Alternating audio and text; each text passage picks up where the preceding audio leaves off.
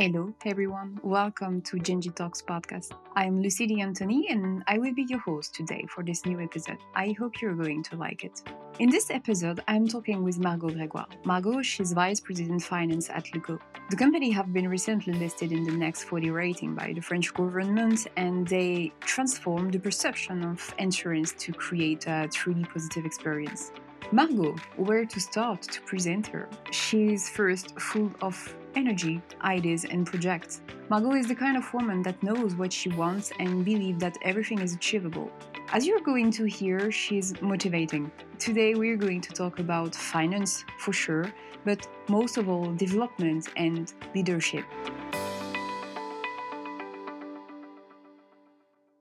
Margaux, thank you very much for participating to a new Women in Finance episode. I'm really happy to have you here today. Based on our previous discussion, I have to say we have a lot to discuss, but let's start with the beginning, meaning you. Could you please quickly present yourself and your background in finance? Yes, for sure. Thank you very much, Lucie. I'm super happy to be here too. So I am Margaux, 30 years old. I'm currently VP Finance at Margaux. Actually, I started my career in the banking industry at Société Générale on a job that is, I would say, a typically French job, an inspector. It was a mix of internal consulting and audit. And actually, it was my first introduction to finance, not only financial services as an industry, but also getting to understand what it means to be a finance function in a finance industry, because I've been working a lot on all the internal financial departments at SocGen among my various assignments. Thank you, Margaux. The first question I wanted to ask you is, was finance a true calling for you when you were a student? It was like a revolution for you to start doing that. It's a very good question, because if you look at my actually at my I would say academic track, it started in business school, ended up in public affairs, and so I would say finance was not the initial ambition. But it turned out that I tried different internships in various environments, each time touching finance, actually, project finance, also inspection for the Ministry of Finance for French government. And I realized that it was a good opportunity to be super curious and ask any question I had, because actually when you work in finance, you have access to so many data that it is the best excuse, is the best pretext to say, okay, can I just call you and ask what is it about? What's the rationale for that? And so I started thinking, okay, maybe that's a super cool position for me. I was not that bad with figures and analyticals, so I considered it could be interesting. And yes, I started like that. I would say on top of that, financial services were also super attractive to me. This industry, be it banking, asset management, insurtechs, insurance in general, you are in a regulated environment. So on top of all the financial component there is something that is super related to a certain extent to public affairs. Because at the end of the day, the reason why it's regulated is to protect consumer, and it relates to what should be regalian or not. To what extent can we let those entities be super autonomous and do whatever they want? How can we ensure the minimum protection to the final consumers? And so, I ended up there. It was not the initial true calling, but I realized it was a super interesting position, and even more so in these industries. You've mentioned in your introduction that you worked at La Société Générale. Why did you choose to move from a big French banking institution to a tech-growing startup? Because I guess the gap is huge. Yes, it's a revolution.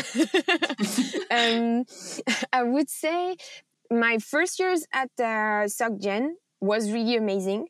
The inspection is a crazy adventure, because you get to work for all the entities of Société Générale in the world. So I think I traveled in more than 12, 13, 14 countries and worked in those countries and with people at these local entities. So it was amazing. Also, to a certain point, there are a couple of things that you start thinking, okay, it's a great adventure for now. Do I want to engage into that for a long run? First, you realize that so many things are happening outside, and that even if people in these very big corporations are super smart and totally in line with that, they are stuck with a super, super big legacy they cannot get rid of easily. And so even if you have the will to, you cannot move as fast as you want. And second, I think I also needed to change positioning, because being an inspector means you observe, you comment, and you, I would say, advise, which is amazing because you get to meet a lot of super interesting people and a lot of different activities. So in terms of curiosity, it's delicious, I would say. But you do not have any skin in the game. And I wanted to change this role and maybe jump on a boat with other people where I feel people around me are, as dependent as I am on the success of the common adventure we share. And yes, that I wanted to change positioning, and I wanted to be where we can move as fast as we want because we have no legacy, so everything is to create. And there, it's also maybe I don't know how to say that. There is a kind of megalomania because you can shape it the way you want. And so I've been observing Société Générale for years. It's it's a beautiful company with beautiful people, but you see what you don't want to reproduce. And so I was like, okay, here is the opportunity for me to be accountable for that. I was not comfortable in that environment. It is now my responsibility to make sure it does not happen when I'm driving the boat or this part of the boat. And to shape the boat that you joined, what was the first decision you took? Maybe it's a fun fact, but I joined on 9th of March 2020, meaning... Okay, perfect date. Exactly.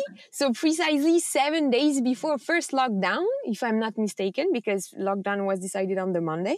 Yeah. And they closed out nightclubs, etc. the weekend. And we were supposed to go on a big team building and go skiing all together. So I don't remember, we were 35 or 40, or I don't remember. And so that's my first week. And that's the first meeting we have as leadership team. And the two founders say, okay, maybe we need to discuss because nothing is decided yet, but we can expect the government will close everything. And we are about to put 40% on the train and go lock ourselves in the mountain. Is it really a good idea? So that was the first decision we took as a team. And we made that decision. It was a bit painful, of course. It's very difficult to cancel such a trip, but we decided to. And yes, I was maybe the first one on the round table saying I think we should cancel. I understand. Very good start, very good image. Exactly, very, very nice. Good introduction. Margaux, when we met together, we talked about this gap between women and men in finance because, of course, you faced this reality. But you also mentioned that for you, being a woman is a clear opportunity. Why do women have more chances, according to you, than men to make the difference in this field? Basically, why and how did you come to this analysis? It's very true. I really believe we have more opportunities. There is a very simple fact that everybody now is aware of the discrepancy of treatment, of empowerment, of success in their career, all that. So even if everything is not solved yet and it will take a while, at least everybody is aware, which was not the case for so long, that we are very lucky as women today to be in that environment. People do care. So first, people do focus also on us and say, okay, now we need to have more balance. So how can we make sure that we offer them as many opportunities as they should have, and so that we can maybe, correct the current imbalance that we face in those industries and in those positions. I mean, I think it's true in any field at top management level. And I think it's even worse in finance, in financial services, of course. I mean, in the banking industry, it's clear. In insurance, it's maybe a bit different, but still, it's not a lot of women driving that. And I really think that, so first, people are aware. Second, they want to offer opportunities.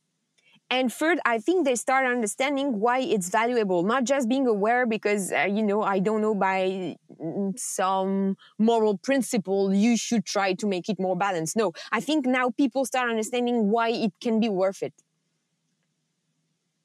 They understand why a finance partner being a female can be maybe a bit different.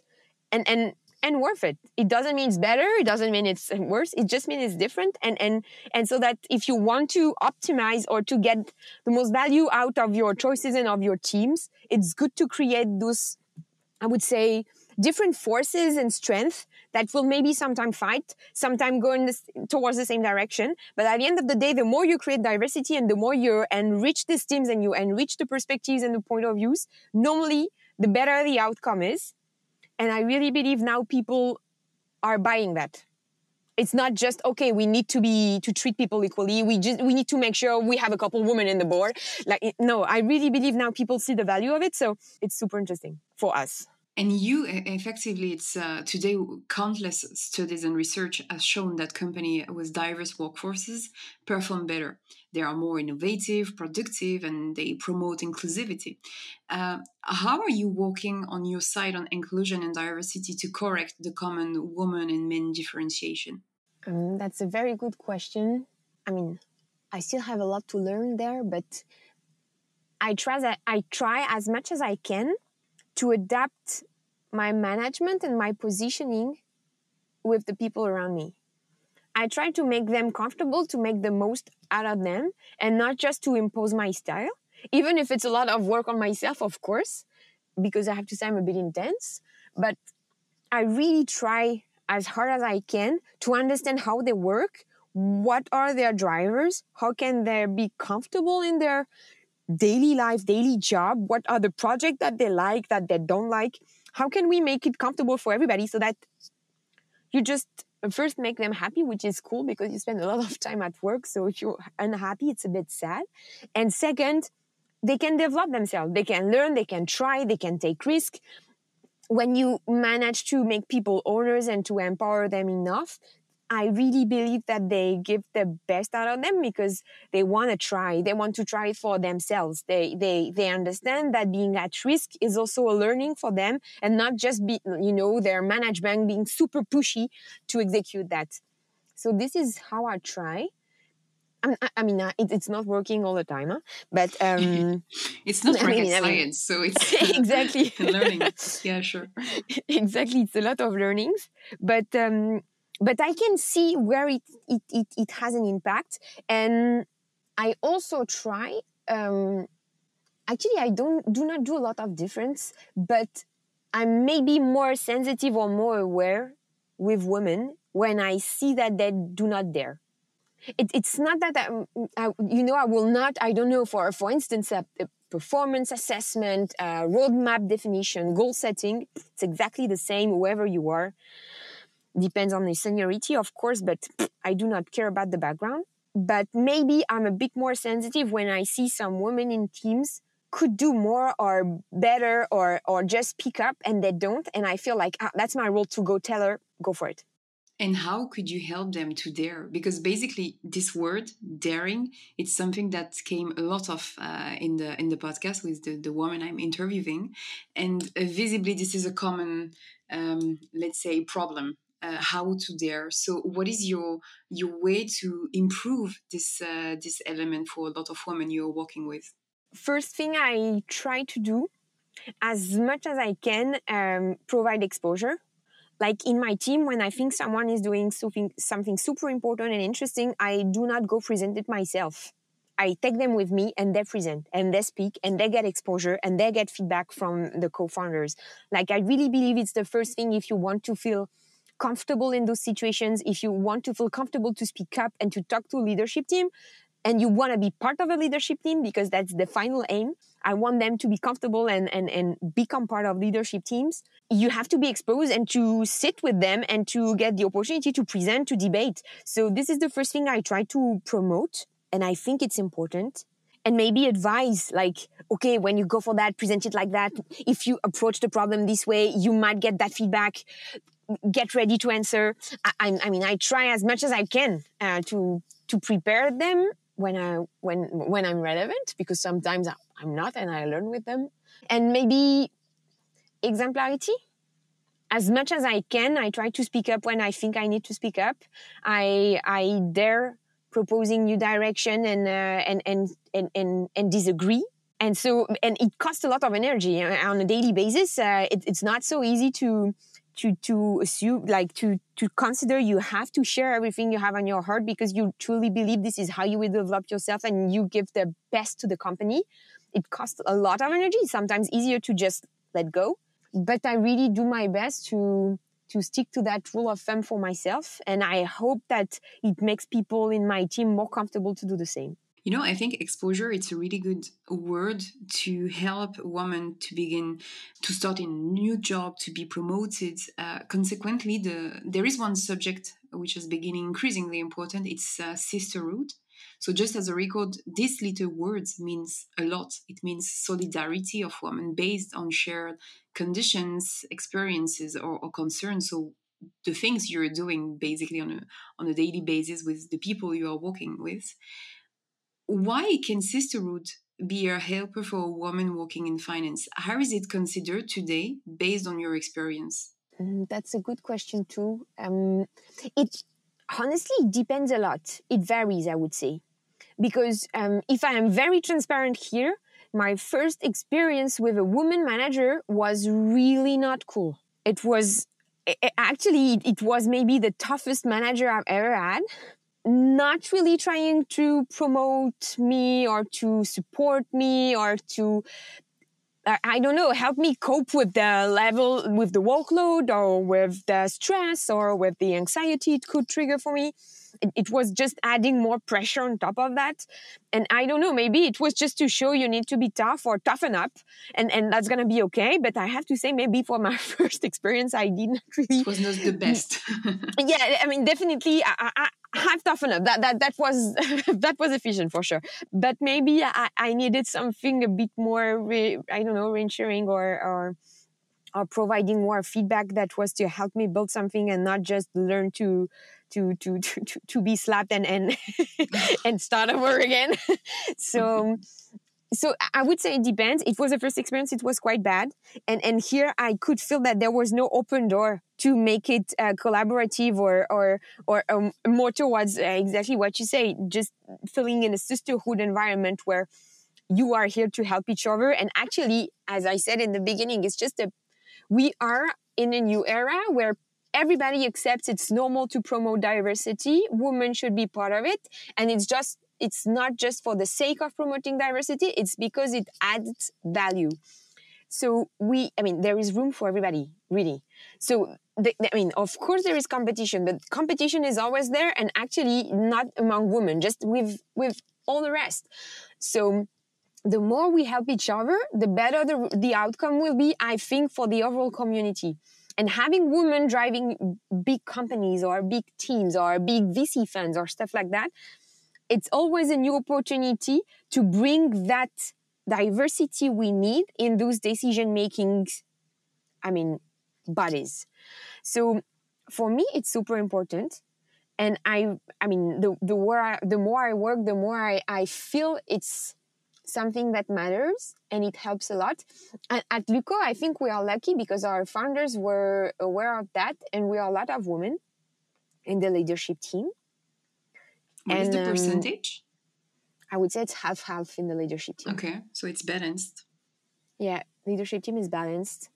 And mid-management, I'm supposed to know the number. I don't remember, so I don't want to say anything wrong. But we really work on that. And at least me, I felt, very early super comfortable thanks to that.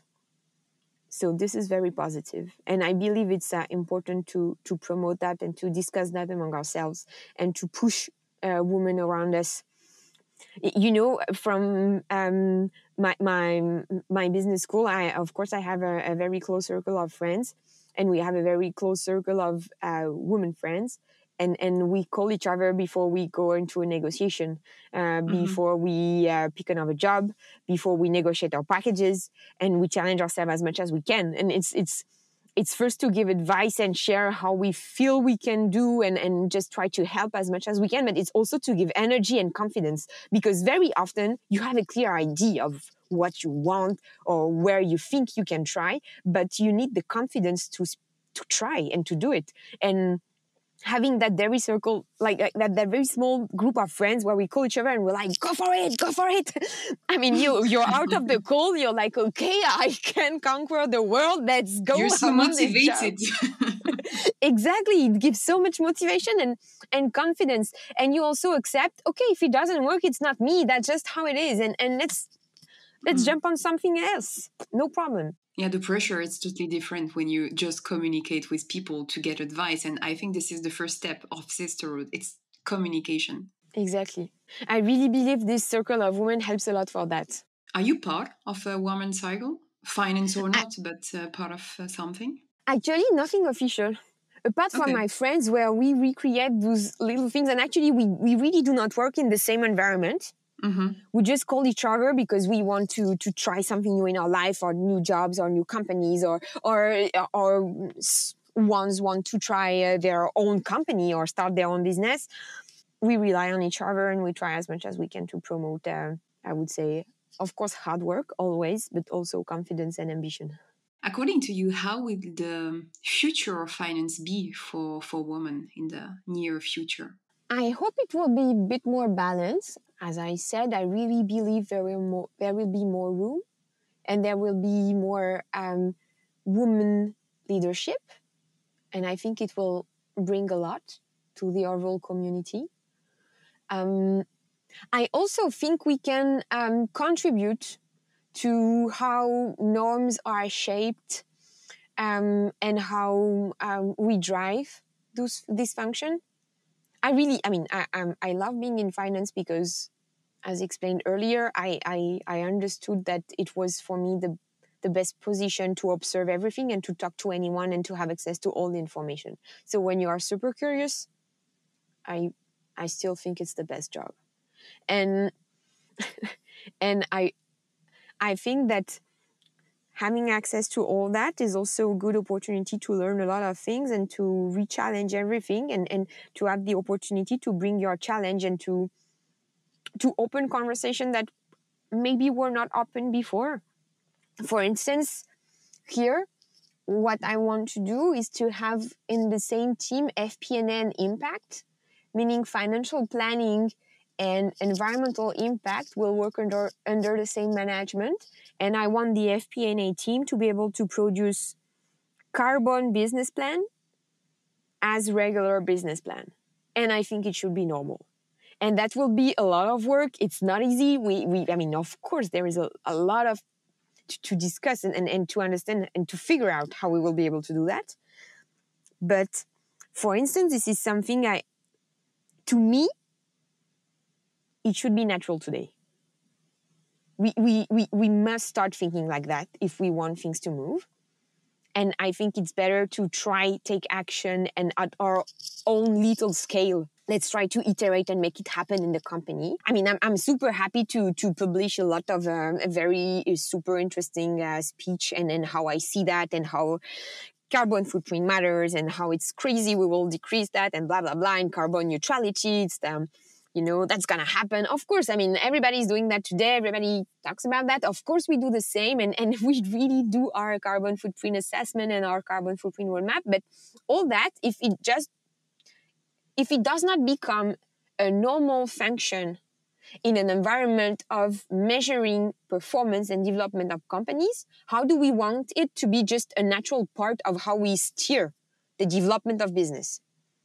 Because we will have a target by 2030 and by 2030 everybody's carbon neutral and then we stop? No, we want it to become part of the way we approach the business. We want it to become just a full-time job. And I don't know, I really believe that more and more women in finance will bring that touch. Of course, men do as well. It's not a question of it will never happen if it was not us. Really not that. But I don't know. I believe we maybe ask more questions sometimes and it helps. So curiosity again. Yes, exactly. Margaux, thank you very much for being with us first today, for being so curious and for all your insight. It was a real pleasure for me to share this moment.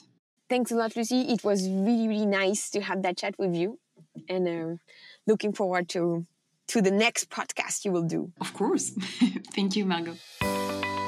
Thank you for your time and for listening. If you enjoy it, please share it with your network, post about it on social media, or leave a rating and review. To catch all the latest news from Genji Talks, you can go directly on the website and then you will discover everything that is new. The link is shared in comment. In the meantime, if you want to ask questions to Margaux, you can check her LinkedIn profile. She will be happy to answer to you. Thank you again and see you in 2 weeks for a new episode with all our women in finance.